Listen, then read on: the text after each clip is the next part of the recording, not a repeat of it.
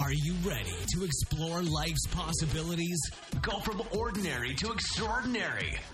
Then it's time to live limitless. To live limitless. Here's your host, Matt Bailey. All right, hello everyone, and welcome to episode number 23 of the Live Limitless podcast. We're about a week into the new year now, so I hope you're keeping up with those resolutions or goals.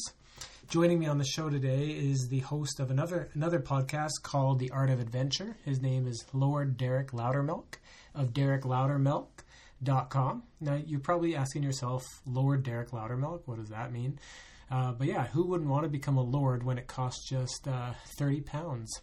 Or about $50. So you can, it's actually, I did look it up, it's true. He found this out and he thought it would be a cool thing to do because it is legitimate. You too can become a lord or even a baron if you cough up a few extra bucks, and you can do so via sealand.com. So this is one of the many interesting conversations I have with Derek during our interview. Derek is a former professional cyclist and scientist who became a digital nomad as a writer, podcaster, and coach. So as I mentioned previously, he is the host of the Art of Adventure podcast, where he interviews world-class performers doing incredible things in global exploration, human performance, and entrepreneurship. He is also the author of the soon-to-be-released book, Conductors, which he successfully launched on Publishizer.com. Derek and I have a lot of similarities, especially our passion for adventure. So this is what leads to an interesting and inspiring conversation. Definitely, if you're looking for some tips, tools, and inspirations for bringing more adventure and excitement into your life, this episode is definitely for you.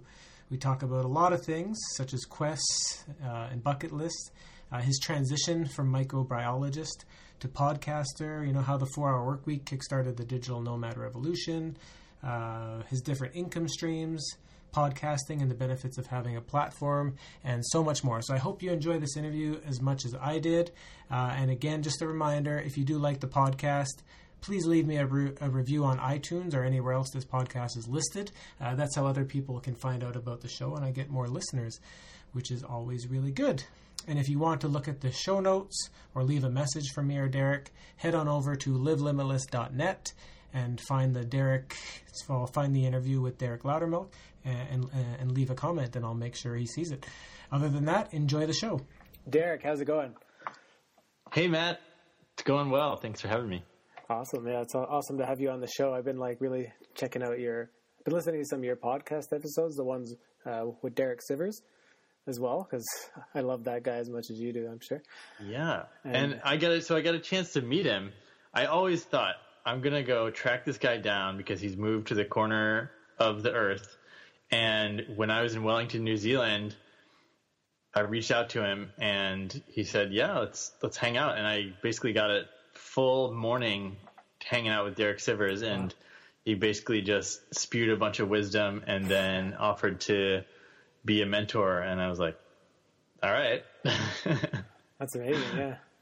Is he still your mentor now? You mean? I check in with him from time to time. Cool. Just to keep him updated and see what he's working on. And I just found out that he's hiring. I bet 10 million people will apply to be his CEO or whatever for his personal business. It's like the president of his company or something. I actually thought of it because I was like, oh, that'd be a great guy to work with. But I'm sure there's thousands of people applying that have more expertise as a president already. It's hard to say. Yeah, it's interesting, the idea of, a lot of people will want to work with him just to soak up his wisdom because he's such a thoughtful guy that, it's probably worth more than the pay you get from the job. Yeah. Just to be exposed to someone who's put a lot of thought into things on a consistent basis. Yeah, well, there's lots of things. Like one of the, I listened to his interview, I think, with James Altucher and with Tim Ferriss, and then I read his book, is it Anything You Want? I believe, and it's just I just think it's, his advice on business is quite different than the status quo, and it's very much almost approached holistically, in the sense where he'll say when you're creating your business, it's your chance to create the world that you want. and your own rules and how you see it. And, things like having a copyright page and a policy, or what is it called? Like that some people have on their website, like a policy thing that people just think they need. And he said, you don't need any of that. Like, maybe at some point you do, but it's definitely, if you're looking into starting a business, that's the last of your concerns. And I just like the way he approaches things more like organically. Yeah. Almost. But I had a friend say something to me recently about, imagine that we're in the Matrix and you can try anything that you want.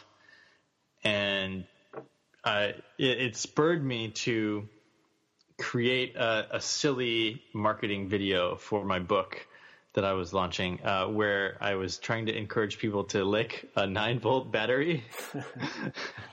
Because the name of the book is Conductors, and I thought, conducting electricity, it's kind of like conducting ideas, right. This theme, and I was like, okay, there's the whole ice bucket challenge thing, and I just think it would be really silly if I could get people licking batteries, like a viral thing, and it was just really fun to make and really goofy, and a lot of people saw the video, so it worked out, but it's just all made up. We just make it all up. Yeah, exactly. If there's anything I've learned in the process, like I don't think anyone knows what they're doing.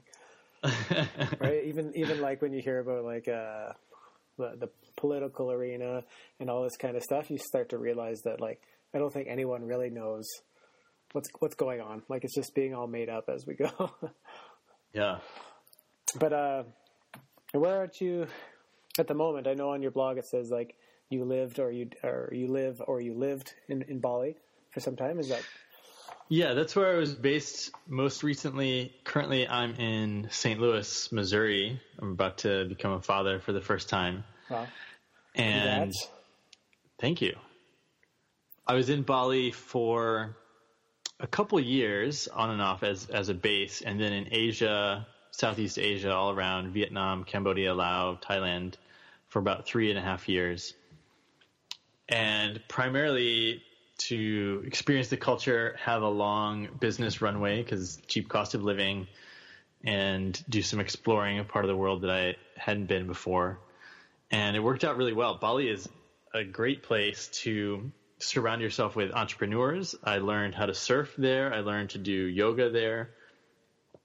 And it was just exactly what I needed, because there's also a lot of people trying things, a lot of people making stuff up there, either leading retreats or hippies doing weird ceremonies. I met my girlfriend Heidi at a cacao ceremony.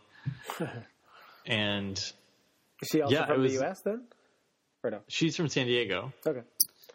So that was fortunate that we're both American. So when we come back here, we can see our families.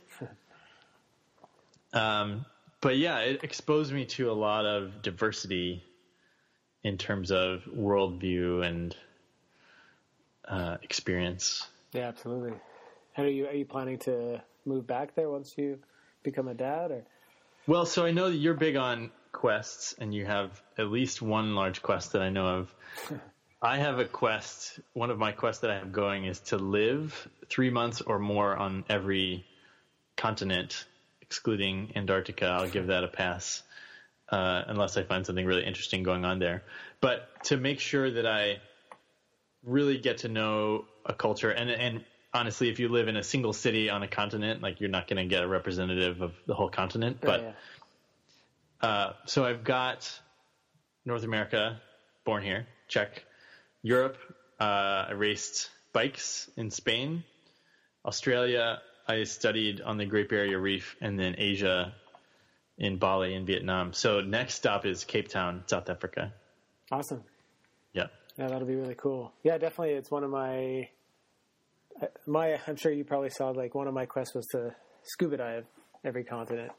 And I have one easy one left, which is Europe, and a really difficult one, which is Antarctica. But it is possible. It's just that it's expensive and you need more training. You can't just show up and jump in the water. Yeah, I've always wanted to cave dive. Right. Because I love caving and I love diving, and I'm really interested in odd ecosystems. Yeah. But that's like the most dangerous. They say when you're in the middle of a cave dive, when you're at the halfway point, you're farther away from help than the astronauts on the space station are away from help. And it would be terrifying because I've done like not cave diving, but I guess what you would call cavern diving, like in the cenotes in Mexico, and it's the only type of cave diving you can do without like a specialty license. And it is. I mean, you are enclosed. Like if you were to panic at some point or something, and you wanted to rise, you wouldn't be able to. So there's like it's pretty. It can be a little bit.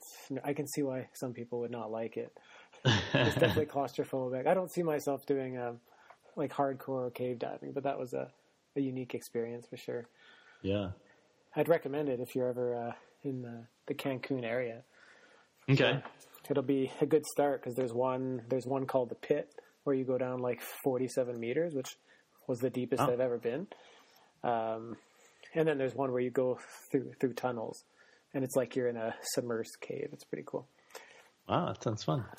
But just like reading your blog and listening to your podcast, I noticed you have a master's in microbiology, and that you've also studied marine biology on the Great Barrier Reef. So I was just wondering, like how did you transition into kind of like the writing and podcasting world? Well, I was a scientist, and I grew up thinking I was going to be a scientist, and I think a lot of us have these scripts that we write for ourselves about how we expect our life to turn out. And my dad is a scientist, and I think that I just copied his script. Okay. And I said, I want to be a scientist, and I was good at it. And I liked spending time outside, so I thought, I'll be a field scientist. So I was studying marine biology on the Barrier Reef. I was studying rainforest ecology. And then I went to grad school and was studying the hot springs of Yellowstone, looking for new forms of life and sort of like studying the beginnings of life. So I was studying viruses. And science research is even when you're out in the field, you go and you get some samples, and then there's actually so much information in a sample that you could spend 20 years analyzing the data from a single trip to the field. It's crazy. And I was spending most of my time in a dark microscope room. The best part of my graduate school experience was teaching. And I realized, combination of the economic outlook for academic scientists in the U.S. is not great. It's really hard to become a tenured professor. And, the things that I like doing, being outside, being around people, teaching, learning things, I wasn't doing very much. So I had to make the call and drop out of my PhD program. And I totally pivoted, read the 4-Hour Workweek, started a coaching business for coaching cyclists, and hit the road with my now ex, and we started traveling. Wow, very cool. Yeah. It's amazing how many times you hear the word 4-Hour Workweek from like digital nomads. Like I talked about that on a recent podcast. How it seems like Tim Ferriss pretty much started that whole movement, right? Like I've never met someone who wasn't inspired by that one book. And the way that it's written, you think, oh my gosh, this is the easiest thing in the world. Yeah, and it's not that easy. So you just go and you try it out because it's something worth trying for sure. Yeah, and for me, it was like I've even recommended that book to people who I know would never kind of want that lifestyle. Like they work in the corporate world and they enjoy it. But I just think even just the mindset, even if you were to establish that mindset with learning or with hobbies or something like that, it's still a great method. Yeah. So now, one of the things I wanted to ask you too, you wrote on there that you're like genetically predispositioned to be happy 80% of the time. So I was wondering, like, is it really true that our genetics play a role in that? Yeah, genetics is the largest role in our happiness, and I got lucky, won the genetic lottery in that aspect. And so I was mostly happy growing up, and then I've done a lot of meditation and work with neuroplasticity to increase my happiness levels even further. And so you can actually rewire your brain by focusing on the positive experiences you have throughout your day. And, you hear a lot about people writing down things that they're grateful for, or even just praying at meal times, or, saying grace, or all these things, rewire your brain to focus on positive things. And, that helps increase your happiness levels. So I've probably boosted my natural levels from 80% up to about 90%. And it's great because, what is, this guy, Sean Achor, has a book called The Happiness Advantage. And he basically, flips the formula for like, I have a successful career. I'm earning money. All these things will make me happy. And he said it's actually the other way around, that happiness will lead you to being more successful, to earning more money, to being more creative, to having closer friendships. And so he said, here's all a bunch of things you can do to work on your happiness levels, and that will fuel all of your other efforts, which I think is a cool way to go about it. Yeah, for sure. And it makes sense. But how do you find out? Is there like a way someone could find out if they're genetically positioned as like to be happy? Like, is it like a 23andMe type test, or? I guess that's just observation of my natural state, But who is it? Rick Hansen is who I learned about. That's how much of your happiness is genetically determined. Okay. So you might be thinking, oh, well, what if I'm only 50% happy naturally? If you use neuroplasticity and, focus on the good things in life and experiences the joy in your life and all that stuff, a 10% swing will be huge. Yeah. Right. So working on that stuff is always useful and valuable. Yeah. I was just wondering, cause I know I've been so interested in years for taking like a 23andMe test just to see some of my binomes or whatever they call it there. But I was wondering if something like that would actually tell you if like, oh no, you're going to be miserable for a lot. Yeah.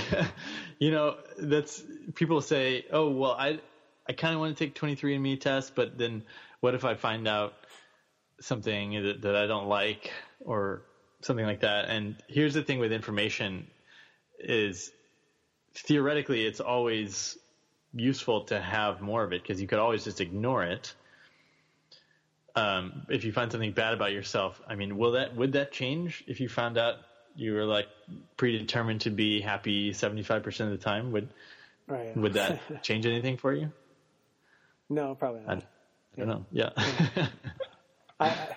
My fear, I wouldn't really call it a fear, but with 23andMe, there was a really interesting podcast with Tim Ferriss once, and like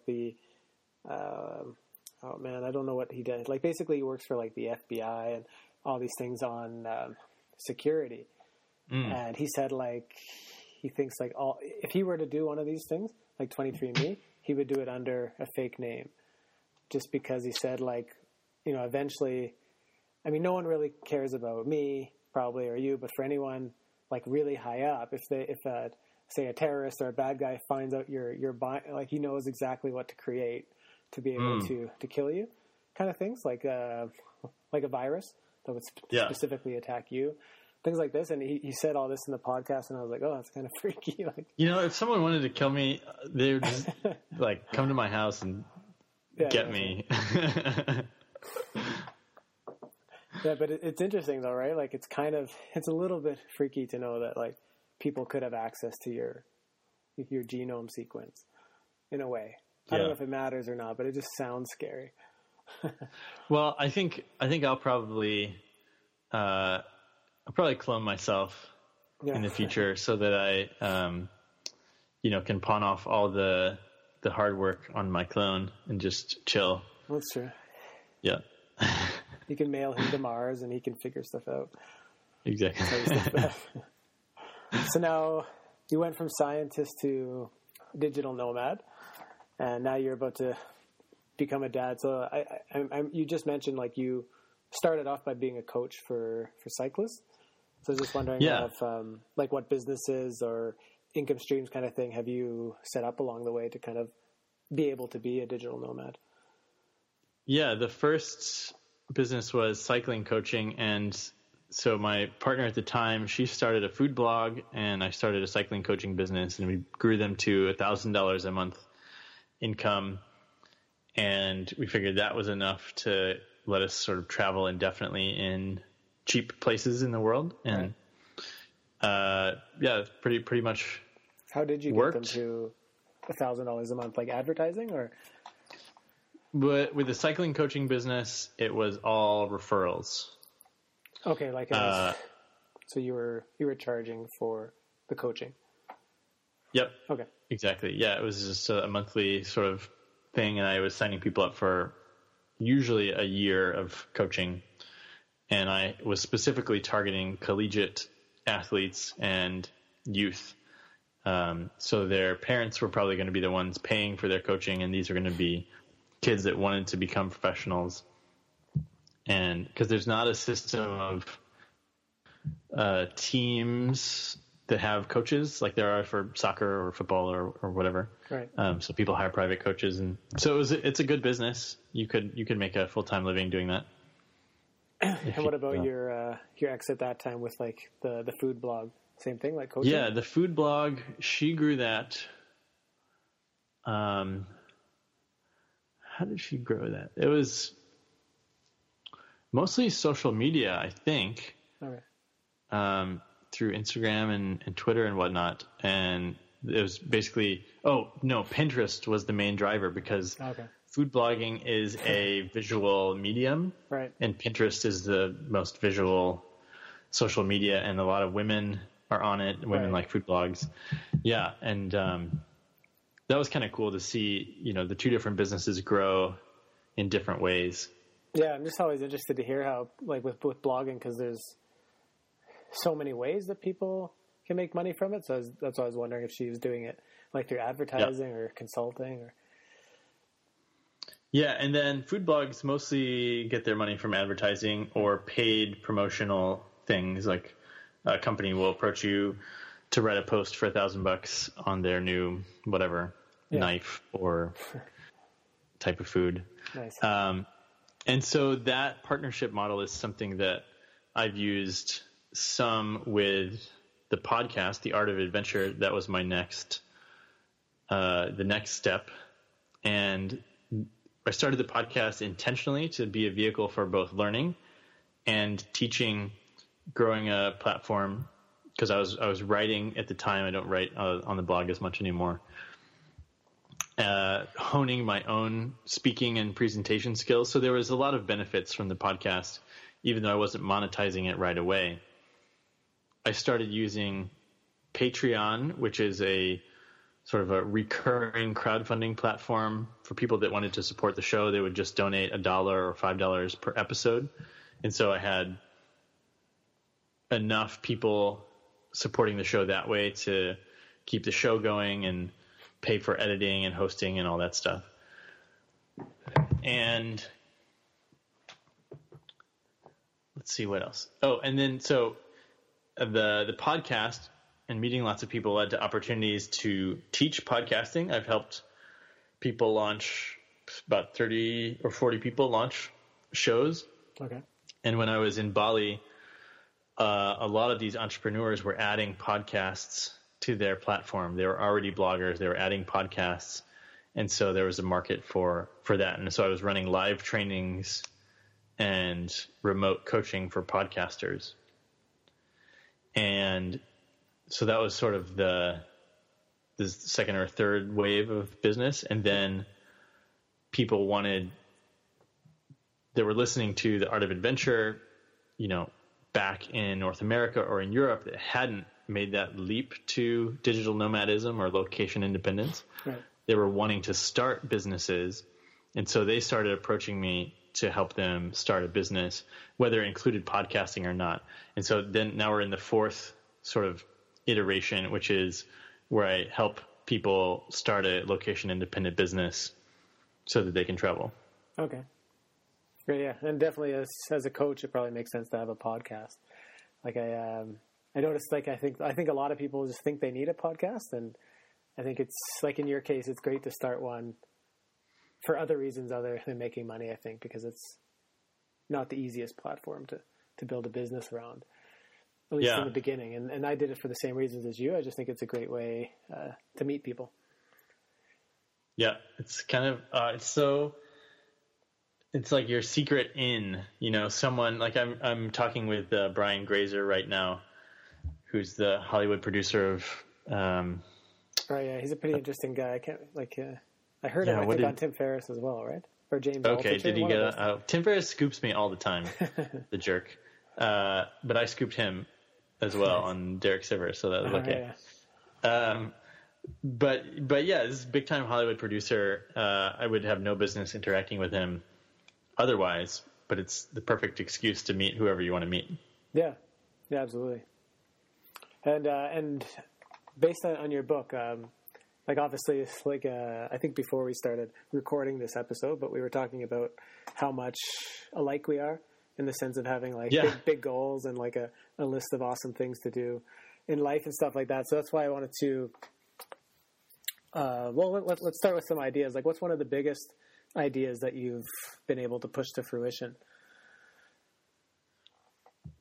Well, that's interesting that you ask that question, because if not idea, even like a goal. It doesn't. I mean, same. Yeah.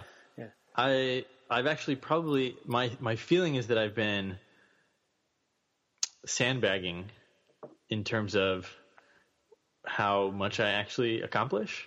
Mm-hmm. Yeah, I became a pro cyclist, and I said I wanted to research extremophiles in Yellowstone. I did that. I said I wanted to start a business and travel the world. I did that, but none of those things have benefited the sort of millions of people that the ultimate dream, right, is to have some enterprise that's helps lots and lots of people. And I think only now am I starting to think less about myself and more about what sort of big structure, business, enterprise, charity will be the sort of signature piece of the next decade. Right. And I've got an inkling that is going to be something about a marketplace or a platform that connects the right types of people with the right types of ideas. It's almost like a matchmaking service for co-founders or for the right ideas, taking networking and crowdfunding to the next step. Gotcha. Cool. But even like for personal goals, like I always look at Chris Guillebeau, for example. Yeah. He's built this amazing platform, and World Domination Summit is probably his big thing that has brought a lot of people together. But I find it all started off as kind of like I'm sure it was just a personal goal, but like a marketing thing to visit every country in the world. Like it was definitely just a personal goal, but it gave him that marketing edge to produce things like the World Domination Summit. So I think it's still great to have those personal goals, because that's kind of what inspires others to come look at you. Yeah, and I do kind of some weird or funny things to either be conversation starters or to use as marketing. So set a world record last year climbing volcanoes in Bali. We climbed 3 of them back to back to back in record time. A group of friends and I did that, and so that's cool. Got a world record. Been to all 50 U.S. states. I did that before I turned 30 because we had this map on our wall growing up where you get to stick a pin in the state. Each time you go to a state, you stick it in. Okay. And so my parents, obviously had a big head start on me, and I was going to catch them. They made it to all 50 states a year or 2 before I did. So that's kind of cool. And now if I meet someone who's from the United States and I can have something in common with every single person, right? Except people from Guam, and because I haven't been there yet. But it's funny because is Guam ever really included as one of like? It's not a state, but so Yeah. if you count Puerto Rico and other territories, Okay. Guam's one of them. Guam is another territory. I've landed in Guam before, if that counts. There you go. But Exactly. I didn't get off the plane, so I don't know if it really counts. Or maybe I did, but only in the airport. Right. So I just it's like we were chatting before, where you can just make stuff up, and so one thing I always wanted to do, and I realized this is why one of the reasons why I was getting a PhD, because I wanted to be called Dr. Loudermilk. Okay. And I thought, that's actually such a silly reason, such a vain, egotistical reason. So I dropped out of grad school, and I thought, I'll never get that cool title. But I found that you can actually buy a hereditary title in the Principality of Sealand for something like £40 or something like that. Where's Sealand? Sealand is a tiny country off the coast of England, in the English Channel between England and France.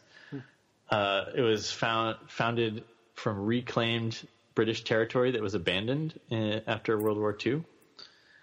So this family founded a kingdom there, and you can buy title in the kingdom. So I'm now Lord Derek Loudermilk, and That's funny. I get people to introduce me that way at speaking events and stuff, and people always come up and ask me about it That's pretty afterwards. They're like, "Are you really a lord?" I'm like, "Yes, I am." awesome. How much does that cost to become? Yeah, it's like £40, $50, something like that. That's crazy. Yeah. Can you buy Sir, or is that only from the Queen? You would have to get knighted, but you can become a baron for a little bit extra. Wow, But who has the money for that? that's pretty funny though. It's like, where did I hear something like that before, where you can buy? Oh man, I don't know. Buy Well, at citizenship, first, maybe. I was looking, because you can buy castles in Scotland or Ireland or England, and those are, you get the title, you buy the castle and the lands, and you get the title, but those are in the $2 to $100 million range, and I was saving my pennies, but then I found this easier way. And can you imagine the heating costs of those things? So those things are stone cold. Yeah. And so obviously your big goal is creating that platform. And what about like on a personal level, like kind of bucket list? What's some of your next goals you'd like to accomplish in the next year? You said one of them, I guess, was living 3 months on every continent. Yeah, 3 months on every continent. And I think we'll get we'll get Cape Town next year, and we're looking at Mendoza, Argentina, or Cuenca, Ecuador as options in South America.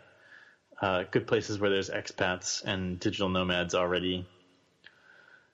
And I'll be a first-time father, and I've been thinking a lot about what that means to be a father, what it means to be a man, and masculinity. And something struck me with the election here in the United States recently that Trump just won.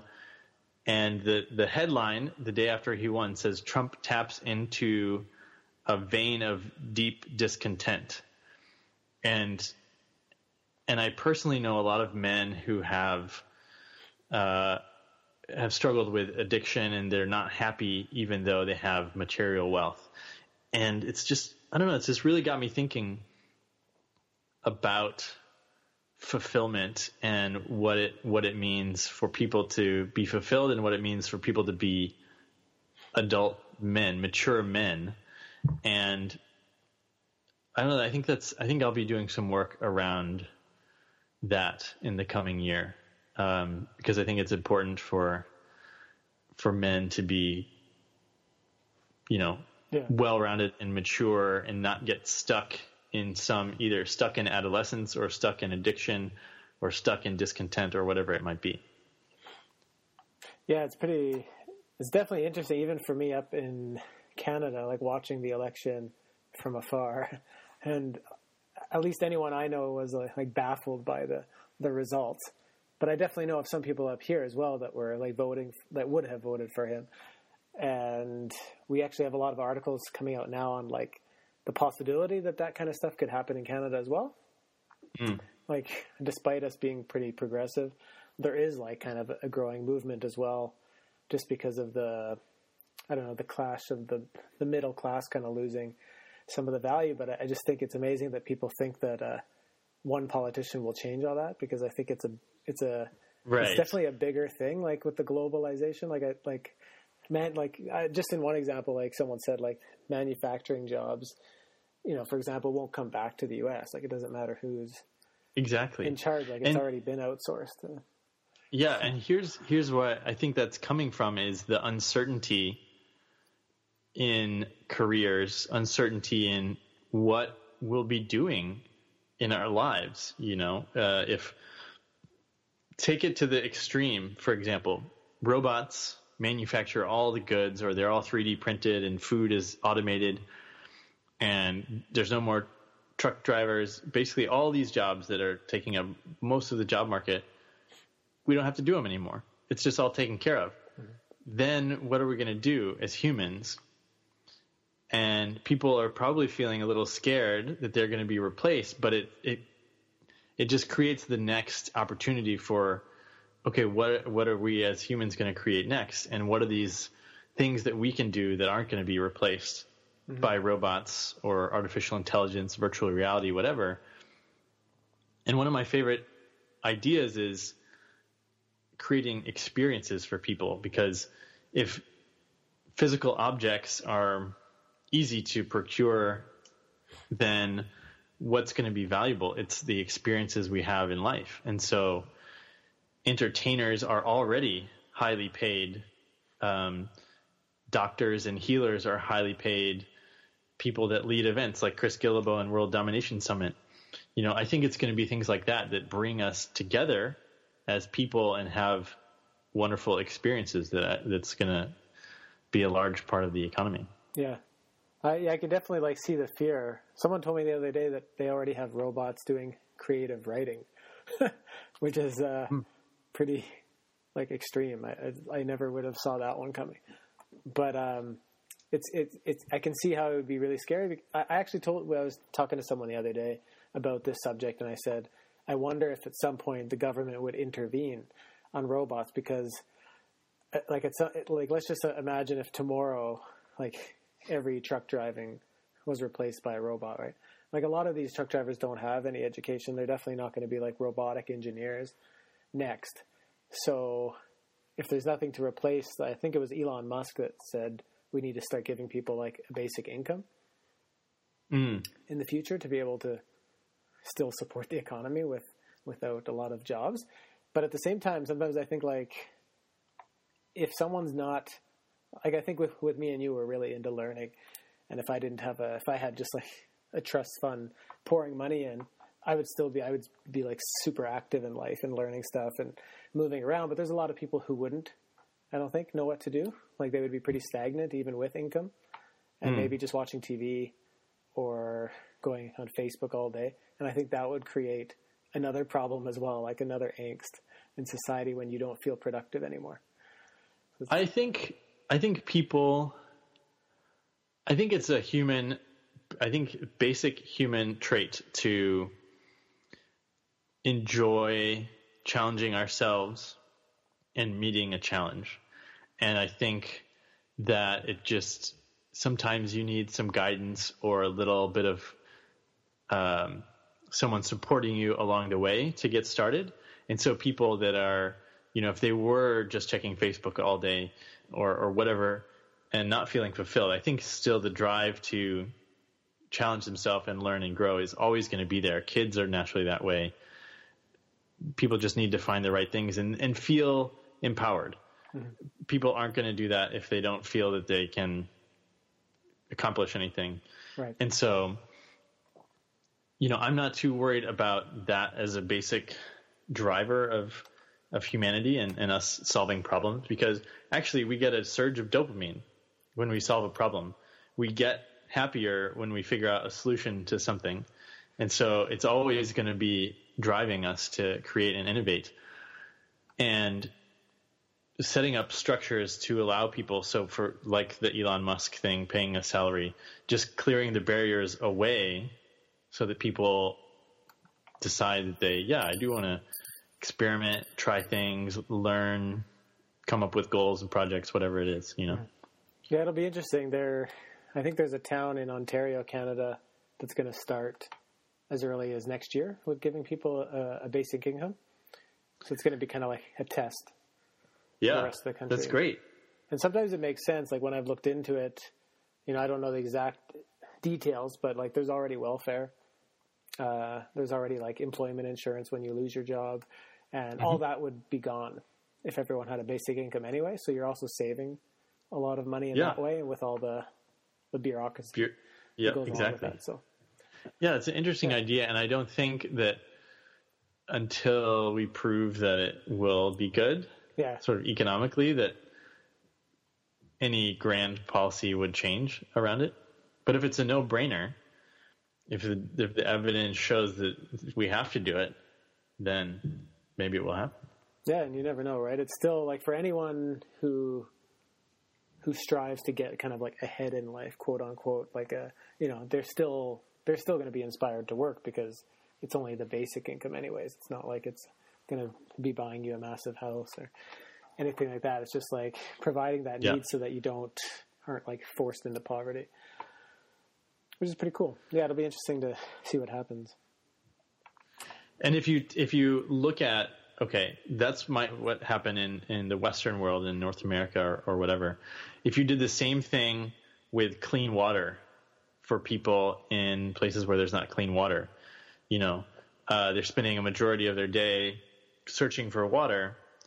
If they didn't have to do that, it would free up so much time that at first they'd be like, well, we don't know what to do because we spent 40 hours a week getting water, and now we have 40 hours a week to do whatever. You give them access to water, maybe they get access to education, and all of a sudden the possibilities open up dramatically. And it's kind of the same thing, but just a couple steps different. Yeah, exactly. Yeah, it'll be. I'm really like inspired to see what happens. That's for sure. Before we get away from like the goals and bucket list stuff and stuff, what's any tips for others looking to make kind of one of their dreams a reality? Anything? I've been thinking about this a lot recently because I just did my book launch and my goal was 250 pre-orders. We squeaked in at the last minute, got 255 or something like that. And I was never that worried that we'd make it. I just focused attention on it for the month that we ran this campaign. It's sort of like a crowdfunding campaign. And you don't know, I didn't know who was going to be buying the books, who would be interested in it. There was a couple corporations that hired me to speak and bought a bunch of books that I would then piggyback a workshop off of. And so knowing where your goal and where you're going to go, but you don't know all the steps along the way to get there. And you really just have to, it's almost like having faith that it's going to work out. If you focus your attention and effort on it, it's going to pay off, but not exactly how you expect. And most of the things that have worked for me have been simply by putting my attention on them enough. And, whether it's I end up working 60 hours a week or 10 hours a week on them, but I'm just thinking about them consistently. I think there's something to that. Napoleon Hill talked about that in his book 100 years ago. Right. Whatever you put your attention on, it grows. And it just makes sense. And so that's kind of how I operate. I don't stress or worry about making goals. I just focus attention and energy and have faith that they'll work out.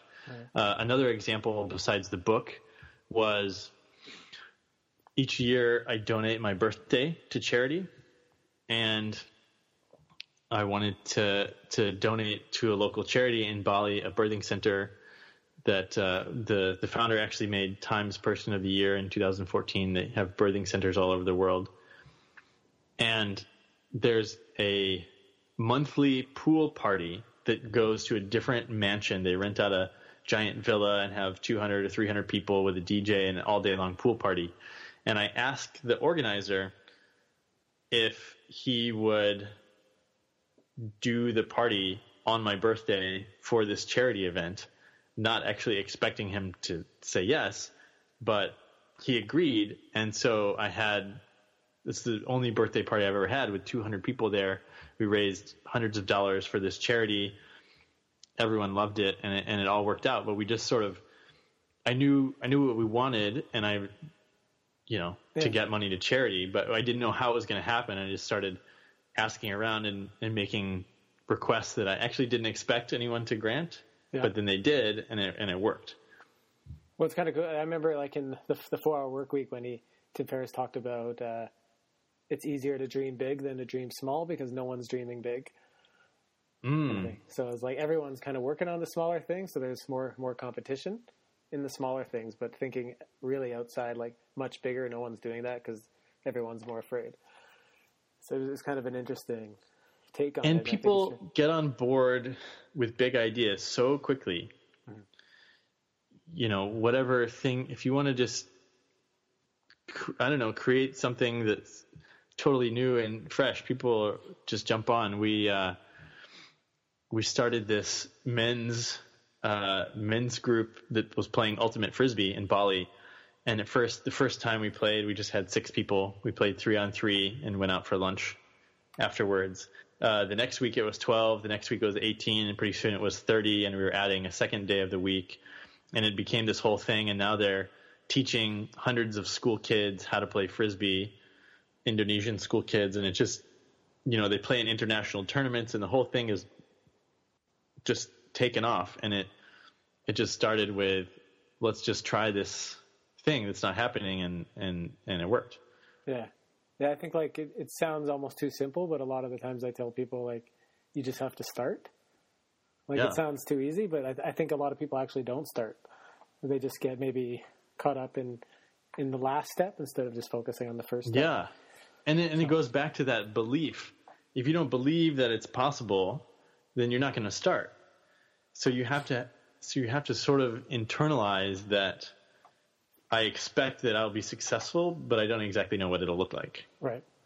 And then, so now that you mentioned your book, and I think it has a lot to do with bringing ideas to life, right? So it's called Conductors. And, I'll let you explain what it's about, and then I'd just like to know what inspired you to write it.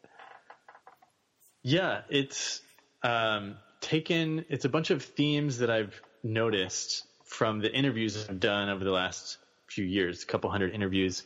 What is going to be valuable for people in an uncertain future? So truck drivers getting replaced, they are going to have to learn some new skills probably, or anyone whose job is changing or replaced, we have to learn new skills.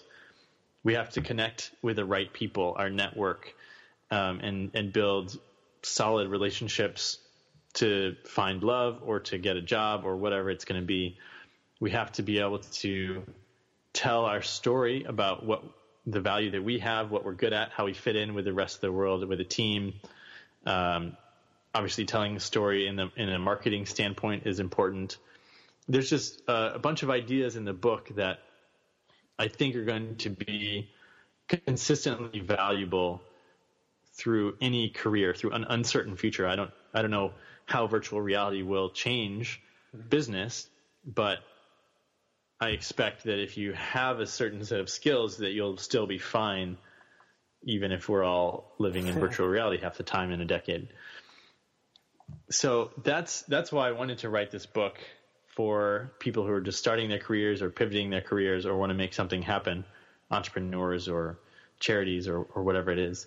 And also partly, I talked earlier about the evolution of my own business, and I basically had a book. I had all this information sitting there from these podcast interviews that I had done. And that's what the book Think and Grow Rich, Napoleon Hill, did. He interviewed a bunch of people, condensed the ideas into a this book, which is the third most popular book of all time. Yeah.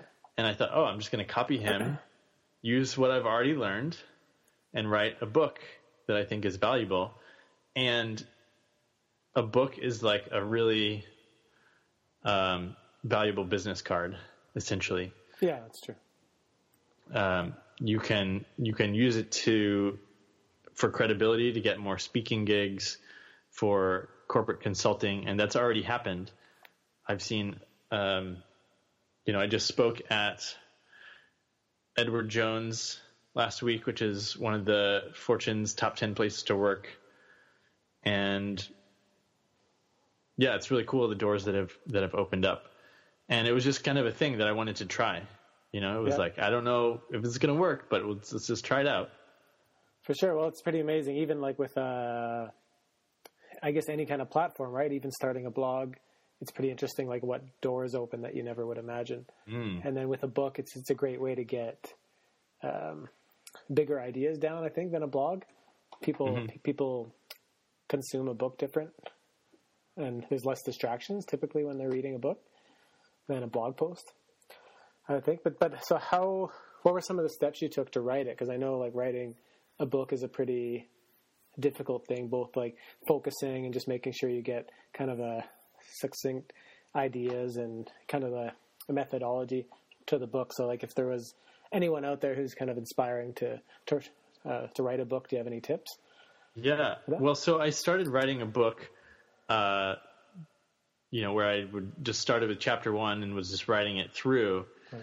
This is a little different in that it's based off of the interviews and the transcript. So I outlined and mapped out the whole thing, and then I slotted in the ideas from interviews where I wanted them, basically as, sources, kind of like how you would write a thesis paper in high school or something like that. Right. And so I'm actually working with an editor to help get it all the ideas in the right places. And so it's, at this point, it's not quite finished, but it's pretty simple. It's pretty straightforward. The book's basically written. We just have to, make sure it flows and makes sense and has the impact that we want. Right. So are you working with an editor then? Yeah, exactly. Okay. A friend who is both an editor and an agent. Oh, wow. And it's sort of like they're not ghostwriting the whole thing, but they are doing work that I didn't want to do. Right. In terms of making it sound coherent. Right, yeah. And you went with a Publishizer. So for those who don't know, like Publishizer is like a crowdfunding website for books specifically, and not just to raise money for the book, but to find publishers that are interested. So what? Well, first, congrats on getting to your Thanks. 250 goal. Yeah. It's definitely like I know from just doing other things that it's never easy to reach those kind of goals. So I guess, why did you choose the route of Publishizer? And like what are some tips you have on marketing it so that you could actually get to your 250 pieces? Yeah. So I met the guy who founded Publishizer randomly on a holiday, a festival in Bali. He was out walking around. I was out. Someone introduced us. And it was in the back of my mind. Some of my other friends had used it. And it's kind of cool because it takes the place of the advance, essentially. And then they'll query publishers for you, sort of acting as an agent. And it's kind of a blend, that sort of middle ground between finding an agent and getting an advance, because advances have kind of gone away. And it's sort of, I see it as a stepping stone. You have this proof of concept, 250 pre-orders. Then if I go with a publisher, I would want to sell a lot more than that. I would want to sell in the tens of thousands and get it in bookstores and all that stuff and do a legit marketing push. Mm-hmm. Because ultimately reaching more people with this information is good, I think. Yeah. And how I marketed it. So I knew I had a goal of 250 pre-orders. So I set another goal of telling 400 people about it, either in person or with a personal email or Facebook message. And so some percentage of those people would buy a copy or pre-order a copy or two. But my focus was on people putting in bulk orders. So you could hire me to coach you for your business for a discounted rate if you bought books. Right. Okay. So they're basically getting a discount on the coaching less than they normally would, and they would buy 20 books. Or I would waive my normal speaking fees if you bought 25 books, and I'll come do a workshop for your corporation. So it's specifically targeting these large bulk orders of books. And I know that people have done that to help them get on the New York Times best-selling list and stuff like that. Yeah. Is they'll say someone I think like again, Tim Ferriss. Yeah, I think it was Tim Ferriss that probably started it again, right? Yeah, or Lewis Howes. They would say, I'll come on your podcast, but I'd really like for you to pre-order 50 books kind of thing. Or wait, didn't you buy a bunch of books from Tim? Yeah, actually there was like I think it was the first time he did it. I think now it would cost a lot more money, but at that time it was 100 books I bought. So it was like $1,500, and you got to go party with him in San Francisco on a warship. Wow. Yeah. Yeah. So going for those leveraged orders, rather than just asking all of your friends to buy a copy. And so probably half came from bulk orders and probably half came from friends and contacts buying a single copy. Okay. And how have you found, I don't know if you would have noticed by now, but I know, like, for example, Publishizer takes, like, I think it's 30%. Mm-hmm. And whereas you could go with, say, Indiegogo or Kickstarter, and only they take, I think, 8%. So have you found, like, the value in the platform? Because I know, like, I mean, the difference is that they link you with publishers. I guess that's pretty much the that's been valuable. And just having a dedicated contact at Publishizer that helps me with marketing. We had a weekly marketing call. And so, this was something I was just sort of doing because it seemed like a good idea. So it's nice to have someone hold your hand along the way. I'm always prepared to pay for expert assistance. Yeah.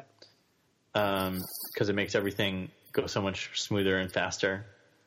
I'm a coach, but I also get lots of coaching myself.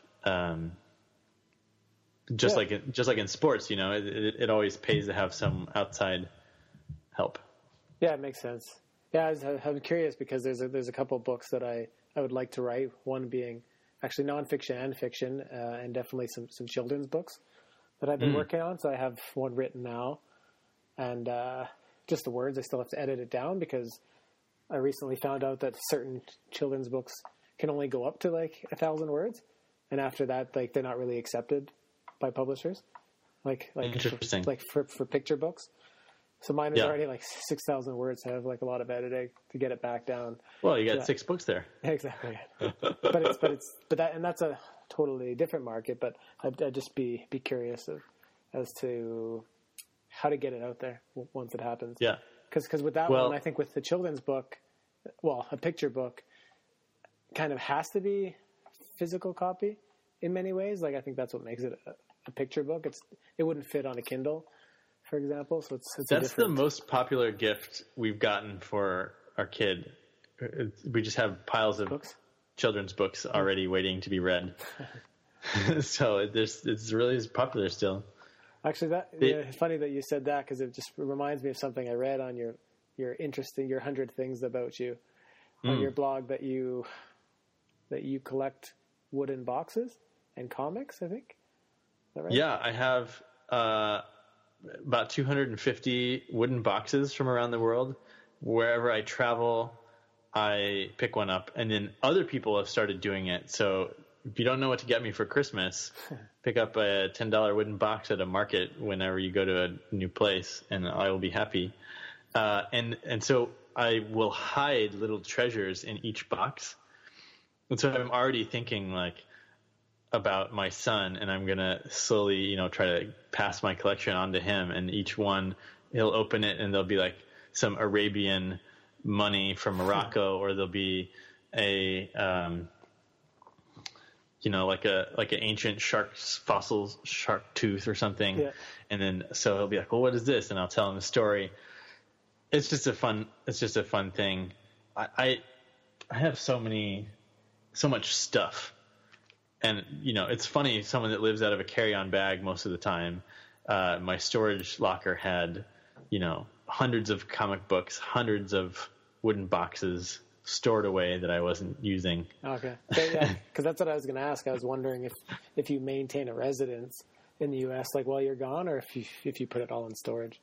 Yeah, which is a shame, and it seems silly to have a bunch of stuff and pay for it to sit around. But you've read Harry Potter? Yeah. Well, I haven't. I've only read the first two books, but. Okay, well, there's this idea of the Horcrux, which comes around in the later books, but it's the evil guy puts his soul into 7 different objects so no one can kill him until you kill all the things. And I see physical objects kind of this way. It's like you have a memory that's tied to this physical object, and it's a little piece of joy, a little memory part of your life. And so I find that physical objects like carry all these memories and this psychic ties to them. And so it's really hard to get rid of things because of the memories that are tied to them. Yeah, that's true. I think like one of the things I've collected, actually I did it purposely so that it would be tiny, but it's just like a dollar bill from every country, kind of like the smallest denomination. And from some places I didn't do it. I think maybe like England, because I thought it was like too expensive. I think like the smallest one is £10, and I thought, well, that's. Wait till your currency devalues England, and then we'll talk. Yeah, but it's pretty cool when you look back, and I always try to find the one that's in mint condition.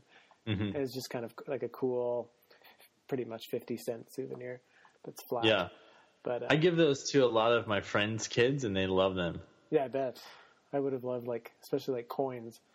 I bring back coins too, and I think one day I'll put them in like a treasure chest for my kids or something as well. Exactly. But yeah, it's kind of a fine line, right? Because when you're a digital nomad, I mean, you hear so much about the people that have like 40 items, and it's almost like they've made it an obsession just to have less.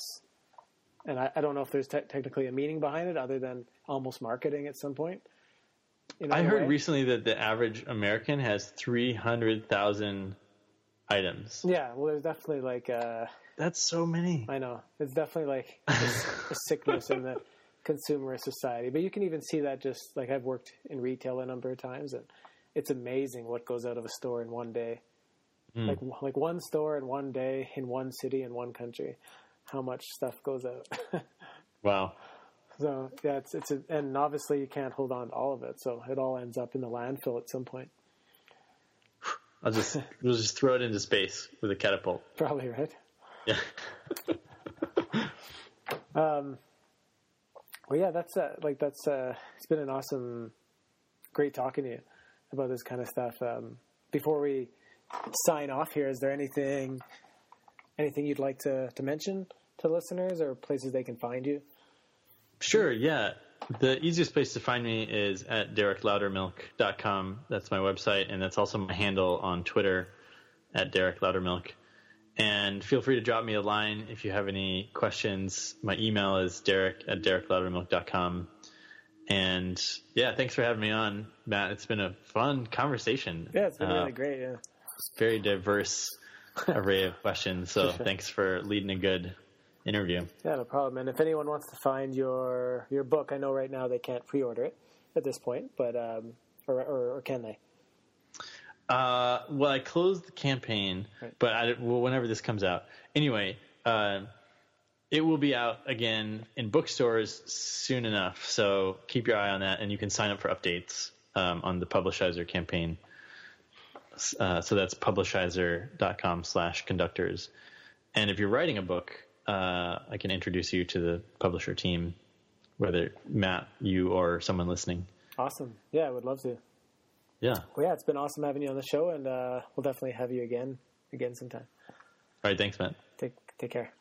All right, well, that's the end of the episode. I hope you liked it as much as I did. And if you have any questions or comments for Derek or myself, head on over to livelimitless.net and find the podcast episode page. And then you can leave a comment, and I'll make sure he sees that. Otherwise, feel free to follow Derek.